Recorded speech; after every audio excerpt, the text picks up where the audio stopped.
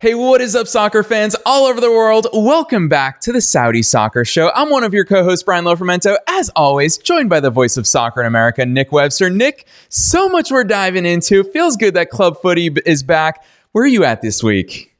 Wow, well, we've missed a couple of rounds of football, so there is so much to talk about. Obviously, the Euro qualifiers, the AFC qualifiers, but club football is back, but it's only back for another 4 weeks, Brian, and then we've got more international football. But I know. in the next 4 weeks, there is so much going on in the Saudi Pro League. Least of which is an incredible title race, maybe the best title race worldwide at the moment. I'm just going to pull up the league table as a quick spoiler alert at the top of this episode. Nick, what's really striking to me is 1 point difference between second and third, third and fourth, fourth and fifth, fifth and sixth and seventh. You go right on down this table and every result matters. So I think that we've got a lot to talk about. We're going to start with a former Premier League talisman for Leicester City, which was an unlikely club to win the title back when they won it in England. Demarai Gray to the rescue, all the way over in Saudi Arabia. Well, I tell you what, he needed to come to the rescue because Gerrard has been under a lot of pressure. Prior to this game, winless in 3, they dropped 8 points. In their previous game against Al Riyadh, the crowd, Brian, 696. Now, I don't know what's going on, but that is concerning. And when you think you had England captain Jordan Henderson playing in that game, he's not always the captain, but when Kane goes off, Henderson puts on the armband. He just played at Wembley Stadium against Italy in front of 90,000. 4 days later, 696. Wasn't good. But they managed to get the job done. And then this weekend, Al Wahda on the road, they desperately needed to win again and found themselves under pressure. Craig Goodwin of Al Wahda, Aussie international, pops up with 2 amazing goals. But here's an interesting one. Remember about 4 weeks ago, I was very harsh on Gigi Wijnaldum. I was saying, hey, he's not performing. Well, since... And I'm not saying he's listening to this show, okay? But since I stated that, Wijnaldum has been on a tear. Another brace this weekend, his 3rd and 4th of the season, tied it up at 2-2. And you could see Gerrard, and he was just like a bag of nerves on the sideline, knowing that 3 points was an absolute must. And then your boy, Leicester City, ex-Leicester City, Fox in the box, Demarai Gray, in the 98th minute. Not the 90th minute, the 98th minute, his first for the club, bags all 3 points for Al Ittihad, and Gerrard can breathe for another few days. Because I've got a feeling, Brian, that if he does not get this club into the Champions League, it's going to be one and done for Stevie G. Yeah, and it's crazy looking at where Al Ittihad is in the table, down in 7th place. But Nick, I remind listeners who can't necessarily see the league table if they're tuning in to audio only, is that 3 points bumps them way up into the top 4. So things can change very quickly is the moral of the story here. And Demarai Gray showed that nonetheless in the 98th minute. Now, Stevie G, as much as we have poked fun at him and his Scouse accent in the Saudi Soccer Show over the past couple months, Nick, he's not the only manager who's facing some heat right now. So before we start talking about the defending champions, let's talk about Al Hilal still at the top of the table. No Neymar, no problem. Some praise needs to go their way right now. Well, Al Hilal are relying purely on a certain Mr. Mitrovic. He really is doing the business. They ground one out last time, 1-0, and I think a lot of that credit goes to Bono. He got his 3rd consecutive clean sheet. Jorge Jesus is probably like breathing a sigh of relief. He's brought Al Nassr back into the frame. He's skipper of the team again. And this was the big game of the weekend. Al Ahly, Al Hilal, 1st versus 5th. And what a start for Al Hilal. Savic in the 1st minute of the game. I mean, did they need that one? That was his 3rd goal of the season. Mitrovic, I mean, he had a wild game. He scored his 8th of the season and missed a penalty. Completely bonkers. So Maximin got Al Ali back in the game with his third of the season, only for Ibanez, who's one of the big priced imports. I think he cost something like 30 million euros, an own goal in the 86th minute. So that kind of gave Al Hilal the breathing room that they needed. And as you can see, no Neymar, no problem. However, I mean, we really haven't gone to the bottom of Neymar's contract. And I'm really curious. I'd love to be his agent. I'd love to be a lawyer. I'd love to know what is going on, because he's on the most insane amount of money the world has ever seen. He's not going to play for 12 months, Brian.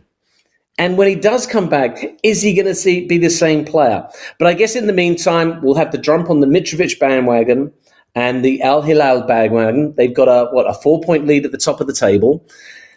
Hey, we've said before that every single game against the supposed top 5 is huge, because it becomes like, there's a relegation 6-pointer in England. Well, this is a championship 6-pointer at the other end of the table. And the fact that they've done the business again, very good news for Jorge Jesus, takes the pressure off, and Al Hilal, they continue to roll. And I love their goal difference, plus 22. Yeah, Nick, I'll tell you what, you said one very obvious thing in there, which is we'd all love to be Neymar's agent and get that healthy commission check on whatever that contract is that he signed. So absolutely true there. So much to look at and applaud for. You talked about Mitrovic. I think at this point in the season, we have to say he's the signing of the season so far. What an impact signing there. We'll talk about the Golden Boot race a little on in today's episode, but you also mentioned the top 5 or so-called the big 5, which is certainly not the top 5, Nick. When we look at the top 4 right now, it's Al Hilal in first. In third is the surprise of the season, Al Tawoun, and in fourth is Al Fateh, which is really refreshing to see because, I mean, that's a squad that's just been consistent with their results. But we are going to go to second place, Al Nassr. They've been steamrolling up the table, and this week we don't necessarily have to talk about Cristiano Ronaldo because it's last season's top scorer. Talisca is on fire right now, Nick. Well, we'll step back a week because I know you love talking about Rocket Ronnie, and he was on fire like Talisca last week. 2 goals in 4 minutes. Al Nassr scored, one from Ronaldo, one from Talisca, his 6th goal of the season. It cancels out, Nkono's opener for Denmark. And so they've come into this game against Al Fateh. And you know what? Luis Castro, he's gone with a 4-2-3-1. And I think this is really important because now he's got these 2 holding midfielders, Seco and Fofana. Fofana costs 25 million euros from Lens, but he provides that solid base that I'm such a huge fan of. And it's allowing Talisca the freedom to play with this Brazilian creativity that just creates opportunities all over the place. And I think you mentioned Ronaldo didn't get on the score sheet this time. He didn't, but he did get his 6th assist of the season.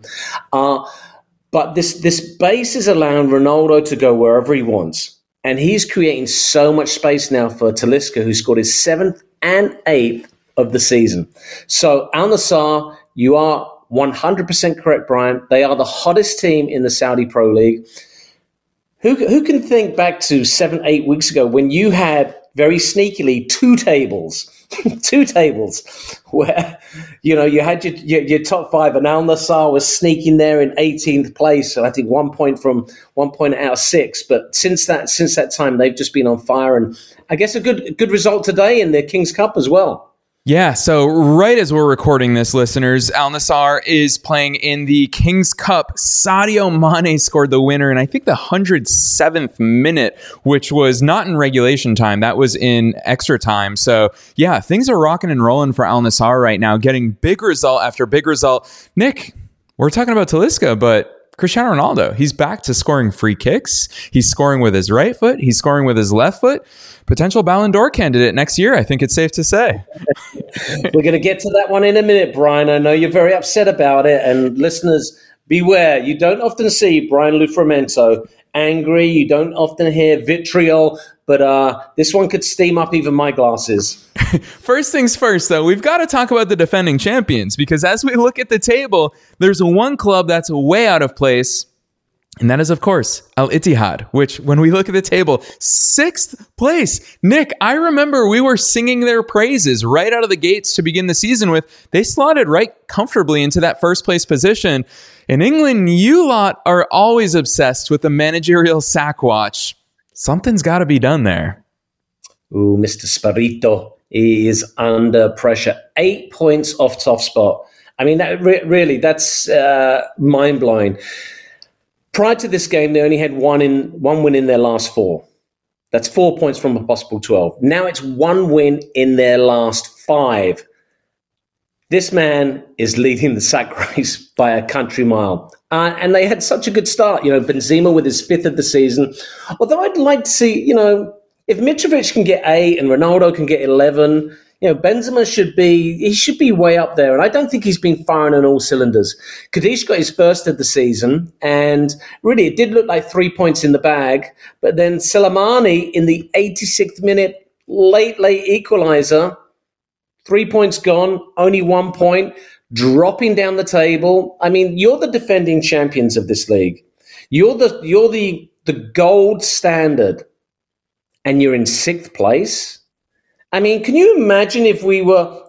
Let's go to England. Manchester City in 6th place, PSG in 6th place, Inter Milan. It's unheard of. And managers get fired for less than that. Managers get fired for being in 4th place.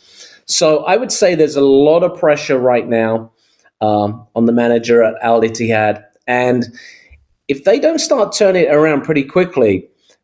8 points already. I'm not saying their title's gone yet, but if they don't get it to within 4 points by the next international break, he's gone, and Al Ittihad will not be repeating as champions.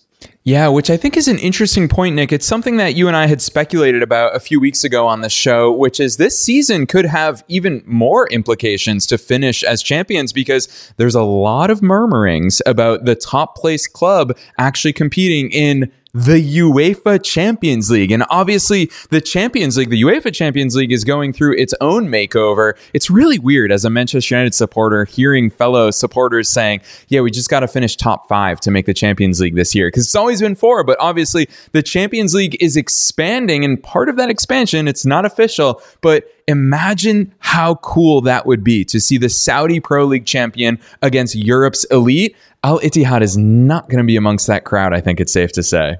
No, and I love the way you use imagine, and I think the world is becoming smaller and smaller, and we're seeing FIFA make their big play with the World Club Cup. I can't see UEFA just sitting on the sidelines going, "Oh yeah, well you bring all the best teams in the world, and we'll just watch." No, UEFA, I think, is a better brand than FIFA. It's not tainted in scandal. It's certainly not as seemingly corrupt as FIFA. And why not? All you need is, like you say, you need that imagination. I think the biggest clubs in world football are currently in Europe. And if they have the opportunity to welcome an Al Ittihad let's be honest, we have to talk about money. To see that money come into the European game, UEFA would be absolutely crazy to turn their noses up at it. And I think that's why, where there's smoke, there's fire, Brian. When these rumors start, they're not started by you or me. They're started by the heads of these big clubs, because they see the dollar signs and they realize that world football is changing and it's time to bring more people to the party, not make it so exclusive. Yeah, and it's a formula that we know works. Nick, you and I have personally seen this here in North America. How cool is it now that North American teams will be invited to compete in Copa America, which traditionally has been a South American, a CONMEBOL tournament. And now you've got CONCACAF competing in it. If anything, it adds to the prestige of the tournament. Now you're not just the best of, you're not just beating up on the Albanian champions or the Serbian champions, but you're also facing the best of the best from top class leagues. Nick, how many times on the show have you and I talked about where's the Saudi Pro League rank amongst the world's leagues? Now we're talking about creating a true Champions League. So I think the formula is there. It's a natural segue, Nick, calling out FIFA. We've got to talk about the big news that the entire football world woke up to today. World Cup 2034. Australia has pulled their bid out. Nick, I think there's only one bidder now. There's only one bidder. It is, in fact, Saudi Arabia. I'm not saying we're jumping the bandwagon here, Brian, but we were doing the Saudi Pro League podcast before anybody else and before this huge announcement. Where do we start? I'm not even sure how to unpack this one because there is so much controversy surrounding it. Obviously, the fact that bidding countries were given something like 24 days to submit a bid, which is unheard of. The costs involved obviously put off the Australians. I'm hearing that you only have to now build 4 soccer-specific stadiums if you have some stadiums already in place. But with the 2030 World Cup being played in every country bar Saudi Arabia, it seems only fair that the Saudis get their shot. But it does seem, 12-year, Qatar 2022 in the Middle East in 2022, 12 years later back in the Middle East, seems a bit quick. And then, of course, it's going to be another Winter World Cup. So I'm telling you right now, the European clubs are not happy.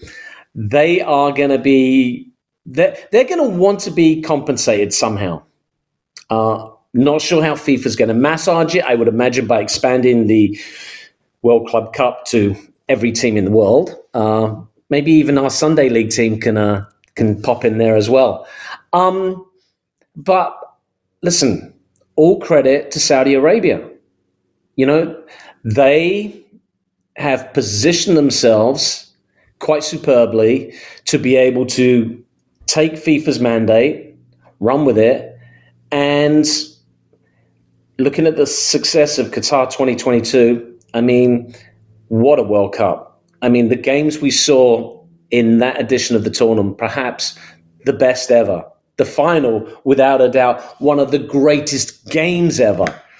If Saudi Arabia can pull off 50% of that, I think they'd be very, very happy. But yeah, it is stunning news. It's going to be in the news cycle for the next, 11 years. It's not going to go away. Yeah, I'm flabbergasted, but I do want to give a shout out to the Saudi Arabian Football Association. They've done the right thing by saying, yes, we're in the mix.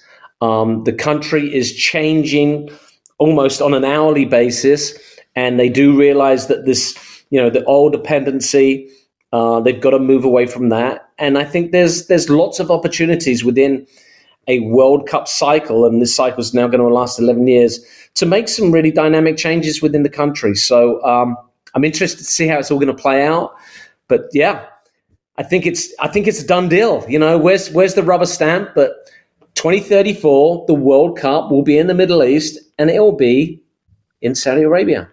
Yeah, Nick, I want to pose this question to you. In full transparency for listeners, Nick, you were part of the organizing committee for the 1994 World Cup that was here in the US. And you've known me long enough to know that the one thing I care way more about than international football is club football. And so when the World Cup came to the US in 94, obviously that was the start of Major League Soccer, which launched in 1996. That was the start of a totally new era in American soccer. And I'm super curious to hear your perspective on this, because my fear from a club football perspective, from the Saudi Pro League perspective, is I don't want the government, I don't want the public investment fund, I don't want the fans to say, hey, job done. This is why we injected cash into the Saudi Pro League, is because we want to bring the world here for the biggest stage of any event on planet Earth. Job done. I want it to be the start of the job, which obviously it was here in the US. How do they balance that? I mean, now you're talking about an 11-year commitment to keep the Saudi Pro League gaining that momentum, or will they be able to? Well, look, it starts with the kids. It starts with the children. Young children need to be inspired. I don't think you can find bigger inspirations in world football than your boy CR7. How many kids, have started playing the game of soccer because of Ronaldo. I think that the Saudi Arabian national team has not performed since Roberto Mancini took over. I mean, they did, like we said, they did quite well in Qatar. They beat Argentina, wow, who ended up winning the tournament. But it's building that infrastructure within the youth game so that it's self-sustaining. And from my perspective as a coach and someone who deeply loves this game, if they start pouring the money in to the youth side of the thing and building that platform so that when 2034 comes around, not only is the Saudi Arabian team super and uber competitive. I mean, how many teams have won how many countries have won the World Cup? I think it's like 7. It would be incredible if somebody other than, Italy or Brazil or Germany or Argentina could compete for the World Cup. The only way you're going to do that is by pumping lots of money into it. How are they going to do that? Saudi Arabia has lots of money. They want to pump it into a World Cup. So that means building football infrastructure. And if you have football infrastructure, then I think you can start developing the children. Yeah, I like that perspective. And it's a mature footballing perspective, obviously, because when we talk about an 11-year World Cup cycle, Nick, we're actually talking about that 11-year-old kid in Riyadh has the chance to be playing in the World Cup on his home soil. So yeah, very cool perspective and fun to imagine for, you're right, the youth. I saw a video of obviously Cristiano Ronaldo Jr., Ronaldo's son, plays for the Al Nassr Academy. And I saw after he scored a penalty this weekend, him and all of his teammates were doing the C celebration. So he is changing the landscape of football there. The more that we see these stars, and it increasingly sounds like Ronaldo wants to retire there. I saw videos of him at the major boxing match. Tyson Fury was obviously competing this weekend, and you see how happy and settled Ronaldo is there. And you're talking about 11 years now to build on that. So I hope that's the outcome. We've got to end on a really sour note, Nick, because the Balon d'Or, you've already talked about FIFA's corruption, and we're having an eye forward on who's going to be football's world superstars. Safely, I'm glad that we can say it's the end of an era. Lionel Messi wins his 8th Balon d'Or. It's absolute BS. Nick, what's your take? We haven't talked off air about this yet. Well, 8 is a record that will probably never be beaten. Did Messi have the best of years at PSG? No. But he did do the one thing that all footballers dream about. He captained his team and won the World Cup. That is the jewel in the crown. Is Lionel Messi the best player in the world? No, but he's still one of the best players in the world. He's come to Major League Soccer, which, we know we could call it a farmers league. But don't you reserve that for the Bundesliga, which I think is a little harsh, by the way. Were there other candidates for the best player in the world? I mean, I think Erling Haaland would certainly have a shout. 57 goals scored in England in the calendar year is quite mind-boggling. Harry Kane, who I know you're not a big fan of, Jude Bellingham, Kylian Mbappe, hat-trick in the World Cup final. Yeah, lots of candidates, but FIFA. When FIFA gave Qatar the World Cup, there was a feeling, a general undercurrent, that they were going to do everything in their power to make sure Messi signed off with the title. If they are that powerful and that all-seeing, it comes as no surprise that they've decided to anoint Lionel Messi with the Balon D'Snore. The Balon D'Snore. Yeah, Nick, for me, hearing you even talk about that, you're right. Did he win the World Cup with Argentina? For sure. Does the World Cup exist over a 4-week period? Yes, that is it. There's 48 other weeks in the year where Lionel Messi went missing. He didn't do anything for Paris Saint-Germain. He didn't even make the playoffs with Inter Miami in Major League Soccer. He was a missing man. He didn't impress in the UEFA Champions League last season, so there's not much to report back on there. It makes me realize, Nick, that gosh, do I hope by the 2034 World Cup that if we want to hand out Balon d'Ors for World Cup performances, we might as well have a trophy for the man of the tournament in the World Cup, because it sounds like Lionel Messi may have already won that one, and I think that's all he was due. Well, the silver lining in the cloud for me is in 11 years' time, Jude Bellingham is going to be 31 years of age at the height of his powers. So I think I hope we're going to see a nice little double, England winning the World Cup, which please happen in my lifetime, and Jude Bellingham winning the Balon d'Or. Yes, a very early call. I think it's going to be Jude Bellingham's England taking on Portugal's Cristiano Ronaldo Jr. It's going to be an interesting one. Let it be. But Nick, we've got a lot of action coming up in the Saudi Pro League this week. What's one match that you've got your eyes on heading into the weekend? Well, the Ittihad clash is so big for me. With the champions stumbling so hard, 3 points is an absolute must. If they fail this weekend, we will see the first managerial firing of the season. Yeah, I've got my eyes on Al Ahly.